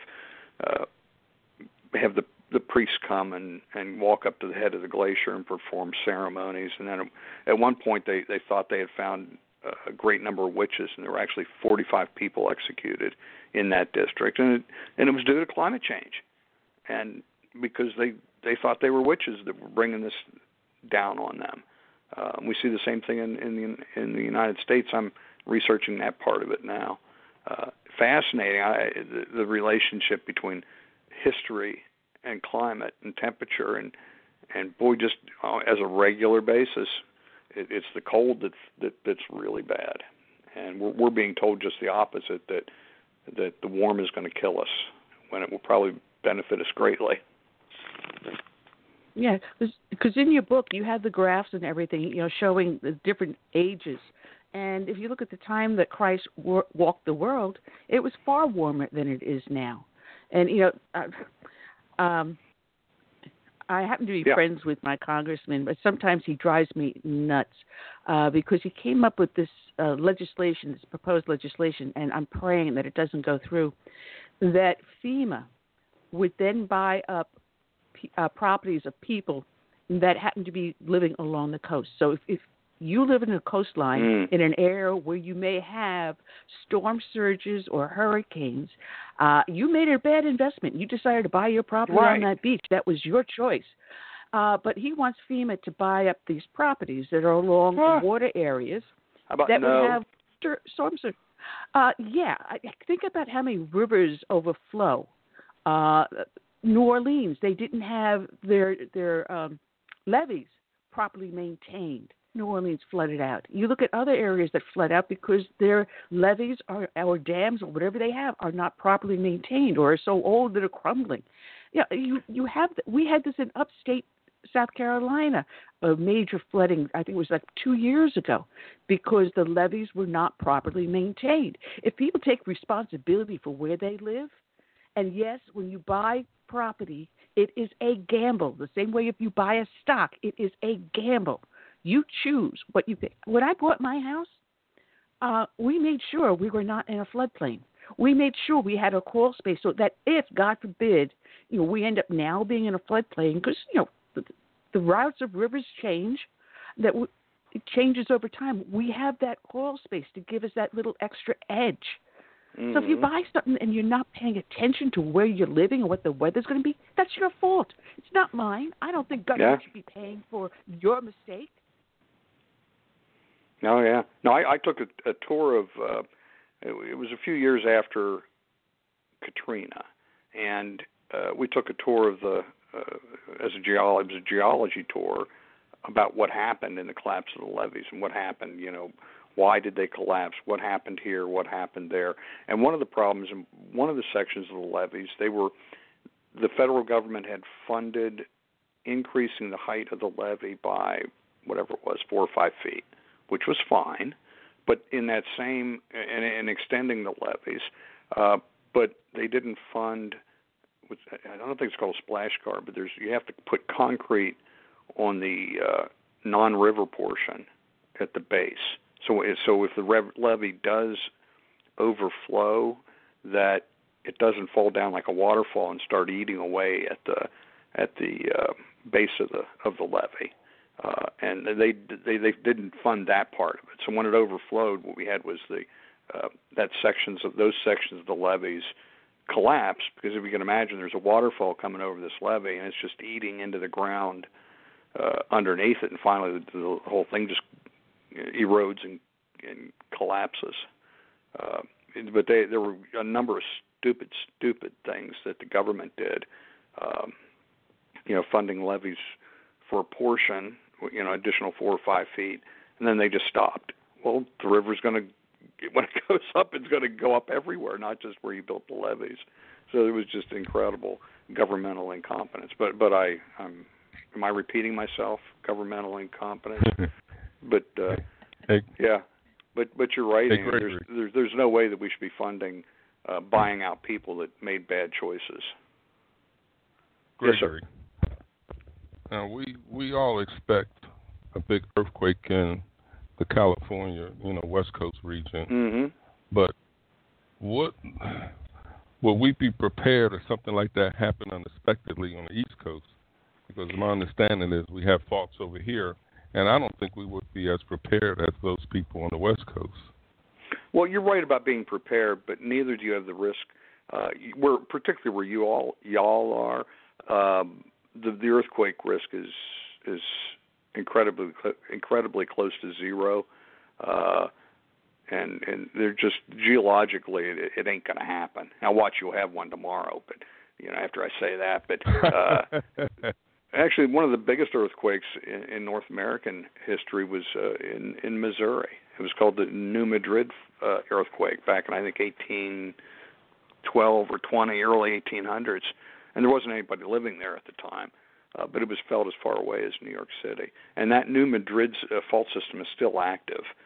But we know through geologic research that while there are faults, you need to have stress on that fault to create the earthquake. And we just don't see that here. I mean, I've got right underneath me in Pittsburgh, I'm sure there are numerous faults, but they're healed, and they were active probably hundreds of millions of years ago, and have since been healed, and the stress is not so great.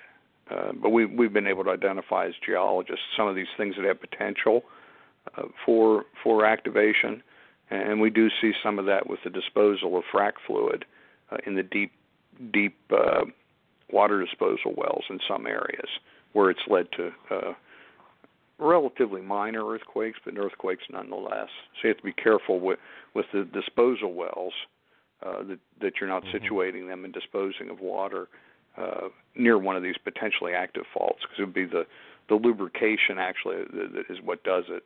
The stress has always been there, but what you're doing is lubricating that fault and allowing it to slip when it was already kind of locked up before. Well, let me ask you about this then. Are we prepared for a Yellowstone eruption? There ain't no way to be prepared for that. No, there's no way to prepare. Okay. How do you prepare for that? Yeah, if your listeners aren't familiar, Yellowstone caldera erupted once.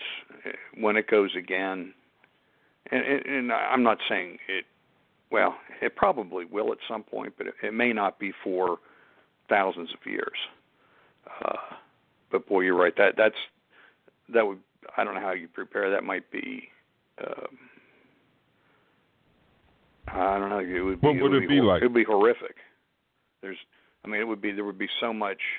We know what some of the big volcanoes did when they explode, and this is probably what it's really a big volcano waiting to erupt under there.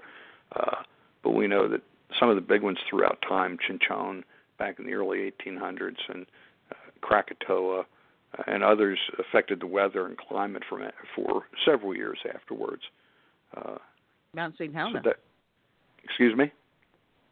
Mount St. Helena. Yeah, but actually, Mount St. Helens wasn't that big compared to the big ones. It's not included in that. It seems big because it occurred close to home here in the United States. But some of the really, truly huge volcanoes only occur every 50 or 60 or 100 years or more. So we don't get the really big ones, although it was impressive.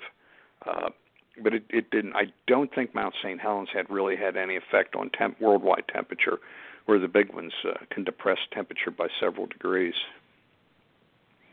until the ash and the sulfates and everything get out of the atmosphere.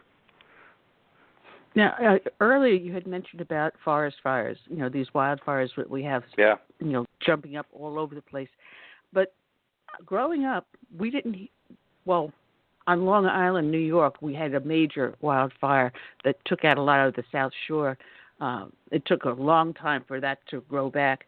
But after we had that major forest fire on Long Island, New York, back in the early 60s, the Forest Department said, well, we're going to start doing controlled burns.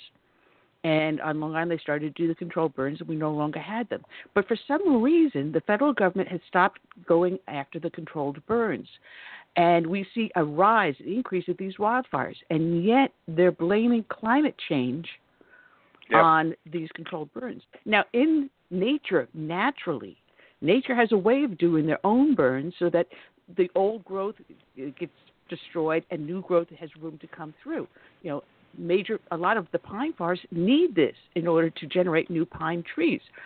There's other my mind just went blank. Other types of vegetation that also needs this heat to release the seeds to create new growth. We used to be good stewards, but now they said no more doing this. And now the forests see, well, we're having these major wildfires. Maybe it's a good idea to go back to controlled burns. And they're still blaming it on climate change? Yeah, if you look at the last year, of course, they had what they considered a bad fire year in California, and they had a CAL fire, C-A-L fire. They're in charge of administering all things fire-related in California. The head of that blamed, at least part of it, was on forest management practices. According to him last year, he said that there were 4 to 5 times too many trees per acre as what there really should have been in a healthy forest. And just imagine what that would do to the forest and the soil moisture. You've got 5 times or 4 times too many trees, and they're all competing for that same soil moisture.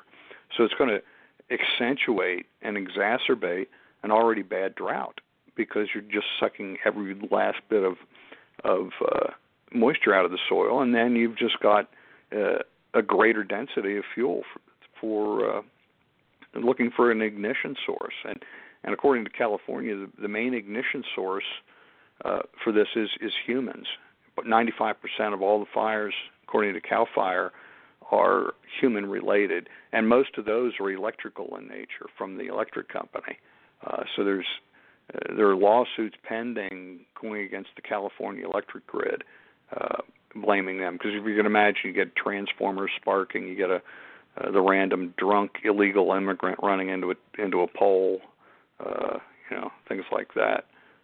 But maybe there shouldn't be drunk illegal immigrants, but that's another topic. But that's for another day. But so what we see here too, and in California in particular, the state's subdivided into areas controlled by the U.S. Forest Service, which are mostly high mountainous areas with the wooded areas, and then CAL FIRE administers the remaining part of the lower areas. And the areas controlled by CAL FIRE, we're actually seeing a long-term decline in forest fires in California. There has been, again, a rise in the higher mountainous areas with the steep woodlands.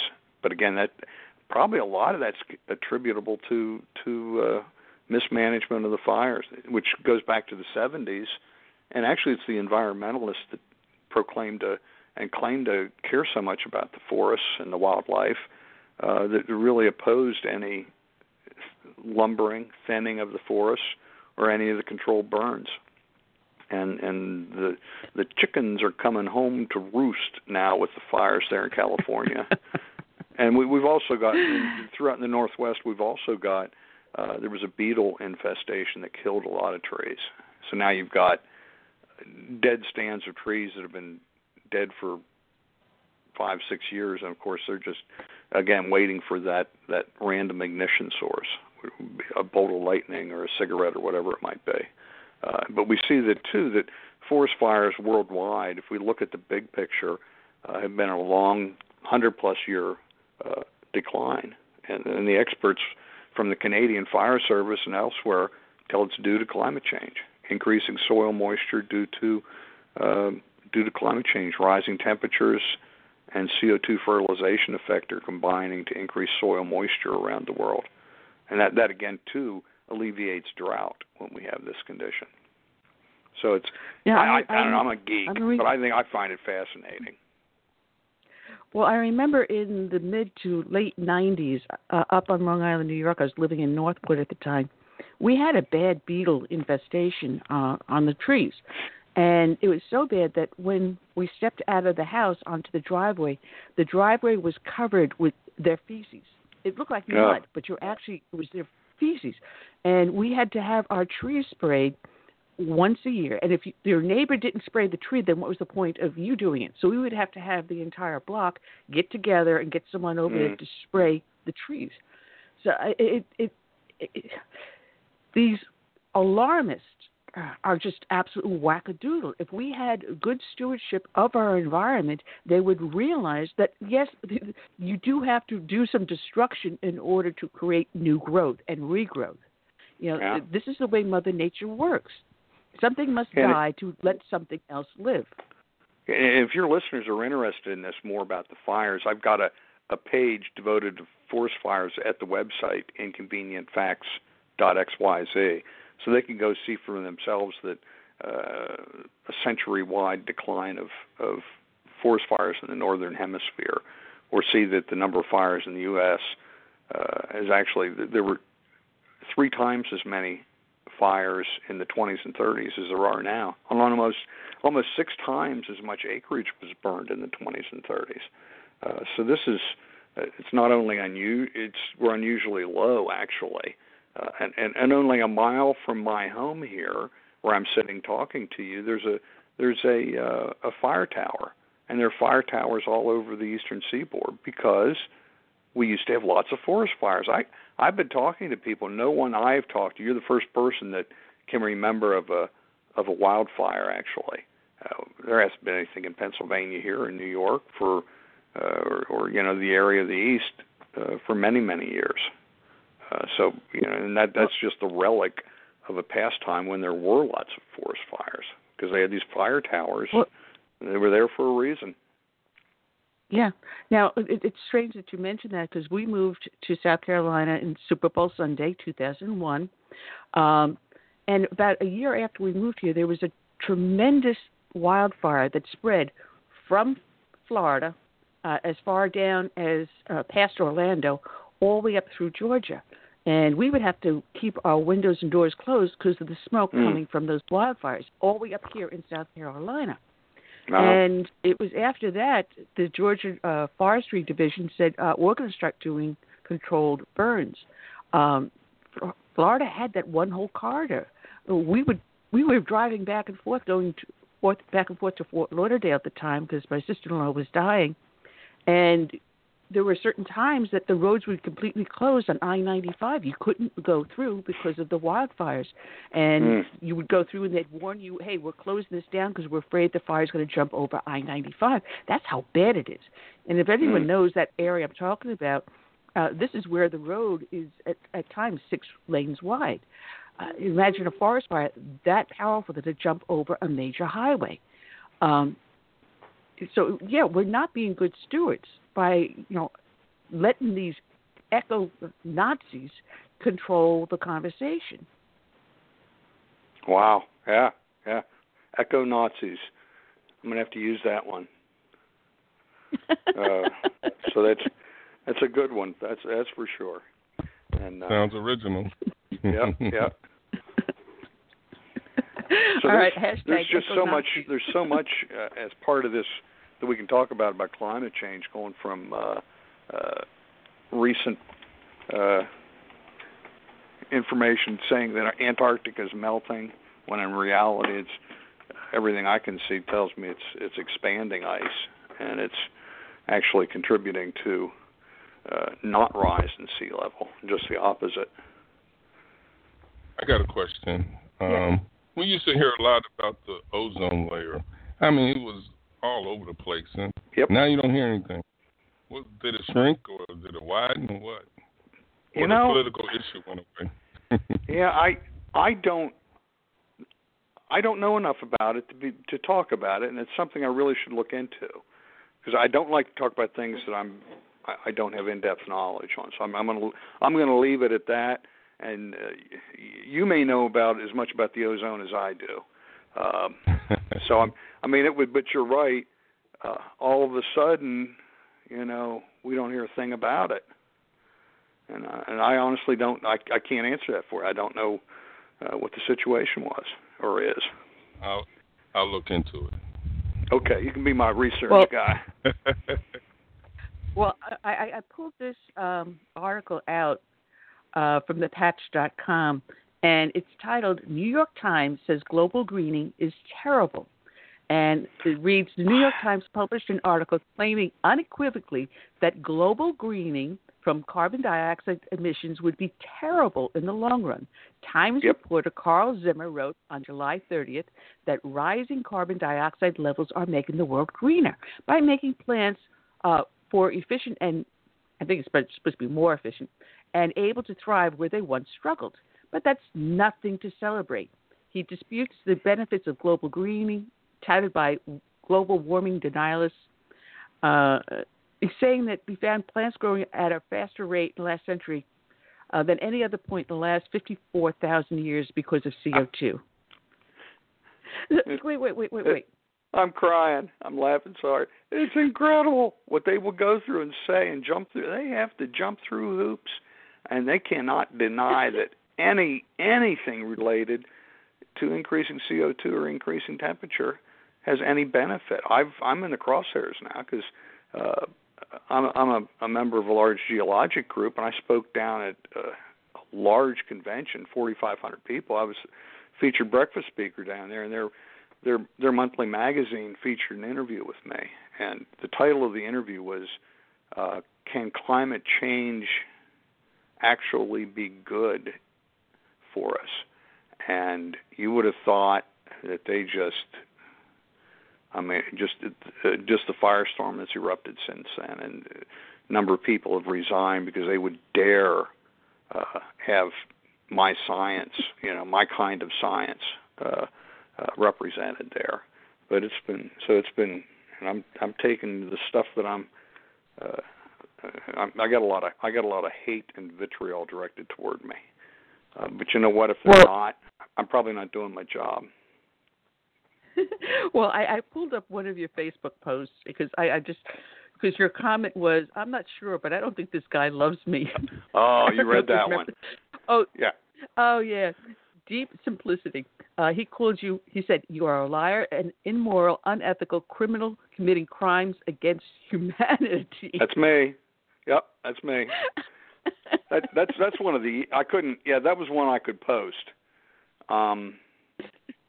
Just from this morning on a Facebook page, the guy said he thought that eventually my children were going to cut off a part of my body that will go unnamed and throw darts at it. And really? Oh, these people are vile, hateful. But if you dare say anything positive about our changing climate, or even question anything that they're contending, it's just, that post that you quoted there about what being a whatever it was in response to my post on Twitter that it's become clear that no rational scientific argument can be made with most climate alarmists, and that's when he responded. He responded to me complaining or just stating that you can't have a rational argument, and he said whatever it was you read off, which was so ironic. He just confirmed everything, really. So it's been a wild ride here, but especially lately with the geologic group I'm involved with, that they're taking a lot of heat, but. I'm in contact with the president of the organization, and he says, no, we strongly, this is not what science is supposed to be. It's supposed to be debate. They're going to open it up, and very few scientific organizations are willing to do that. So I applaud them for that. And, yeah. Well, we got only just a couple of minutes left. I extended the show just for a few minutes because there was one last thing I wanted to tack on, because you sent this to me, oh, good Lord, back in July. Holy cow. But Steve Scalise, the House Minority Whip, had proposed a carbon tax, and this is the same legislation they had back in 2013, 2016. Now, here you got a Republican going with a Democrat. No, wait. Go ahead. You got it just a little bit wrong. Steve Scalise proposed a resolution that would condemn carbon tax. Okay. So Steve Scalise is a good guy. It was 6 Republican congressmen, 3 of them from Florida, had come up with this carbon tax proposal, and Scalise had a resolution condemning it. Which is so no, that's good. I skipped over the word condemning. Sorry about that. Right. So it was condemning it, but the problem is they had a similar resolution twice before with 100% GOP support behind it. And this time we've actually have 6 congressmen that are GOP that not only didn't sign it, we have several now that are in a bipartisan manner trying to get a carbon tax. And one of the scary things there is they're calling it a conservative, free market-based carbon tax, and because what they want to do with this, they're using what they're calling the free markets and conservative principles to slap carbon dioxide tax onto any forms of energy that create carbon dioxide, oil, coal, natural gas, and of course the solar and the wind people are, they just love it. There's been a real concerted effort now to get this carbon tax passed. As long as we've got Donald Trump in the White House and we've got Republican control, that's just not going to happen. It better not. It would be really bad for America, for our economy, for the citizens. Higher energy costs for everybody is bad for everybody, except for the wind and solar panel manufacturers. Yeah, don't get me started on those. But ironically, with them pushing for a carbon tax. Canada, on the converse, is reducing their carbon tax. And here you got Liberal Justin Trudeau's government, but they said, well, this carbon tax is going to go into effect next year. Let's look at reducing it, because maybe it may not be that good of a thing. So here we go, doing the exact opposite of what we're seeing that done. Around. We're seeing it in Germany, Angela Merkel, and in Great Britain. Australia is having huge problems with it going to wind and solar. They're having blackouts, brownouts, just really, really bad problems. They're moving away from what works. What works is coal, and if carbon dioxide is what I say it is, and I think we can document it, and there's a lot of science that it's not the devil, the demon molecule that they contend it is. We can produce coal-fired energy cleanly. There are plenty of scrubbers to take the bad stuff out. The bad stuff's not carbon dioxide. The bad stuff is the sulfates and particulates and the like. Those are true pollutants. Carbon dioxide is not. No, and with the solar panels, actually you have these solar farm fields now they're coming up with. That is increasing the temperature of the atmosphere because of the reflection of the sun off those panels. So they're worrying about global warming, and yet they're causing global warming with these solar farms. The wind farms, the people are complaining about headaches and illness because of the vibrations these wind farms create. And the migrating birds that are being killed by these wind farms. But, where's PETA when these birds are, especially American eagles, flying into these wind farms?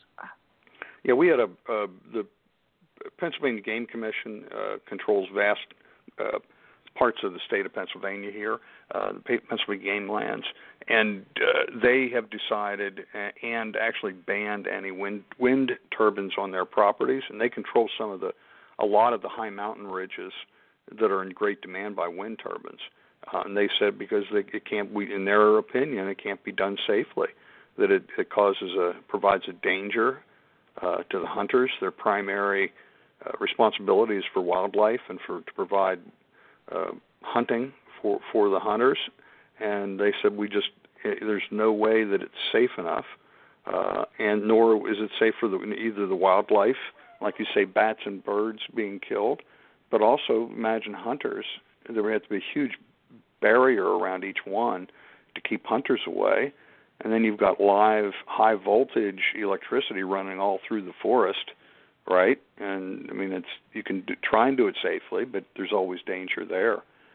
So, the Pennsylvania Land Wildlife Commission banned any wind turbines here. This was, and in fact, if you look on my blog, I've got a commentary on that in more detail about that.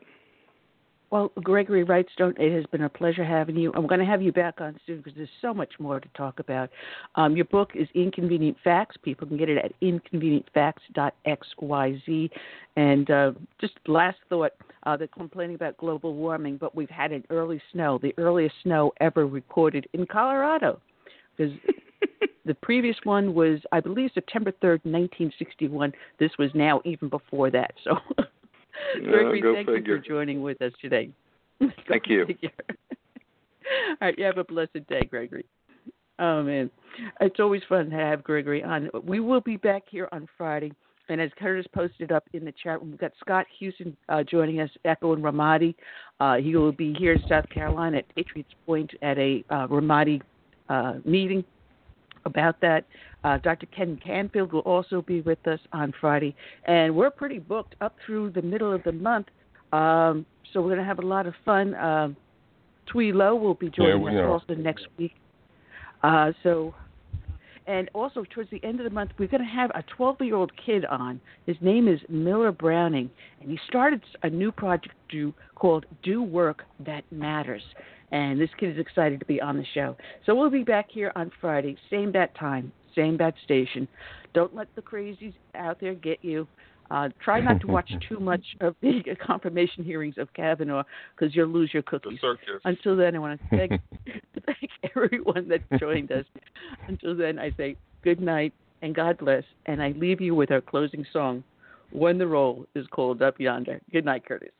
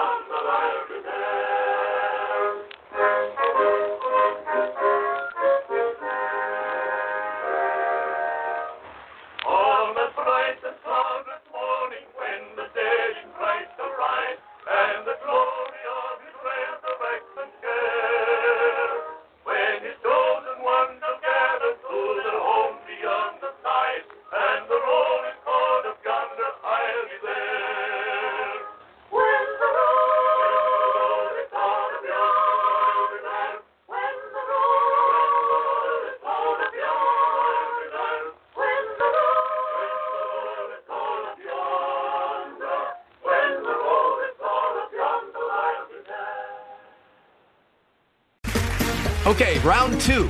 Name something that's not boring. A laundry? Ooh, a book club. Computer solitaire, huh? Ah, oh, sorry, we were looking for Chumba Casino. That's right, ChumbaCasino.com has over 100 casino-style games. Join today and play for free for your chance to redeem some serious prizes. ChumbaCasino.com. No purchase necessary. Void where prohibited by law. 18+ terms and conditions apply. See website for details.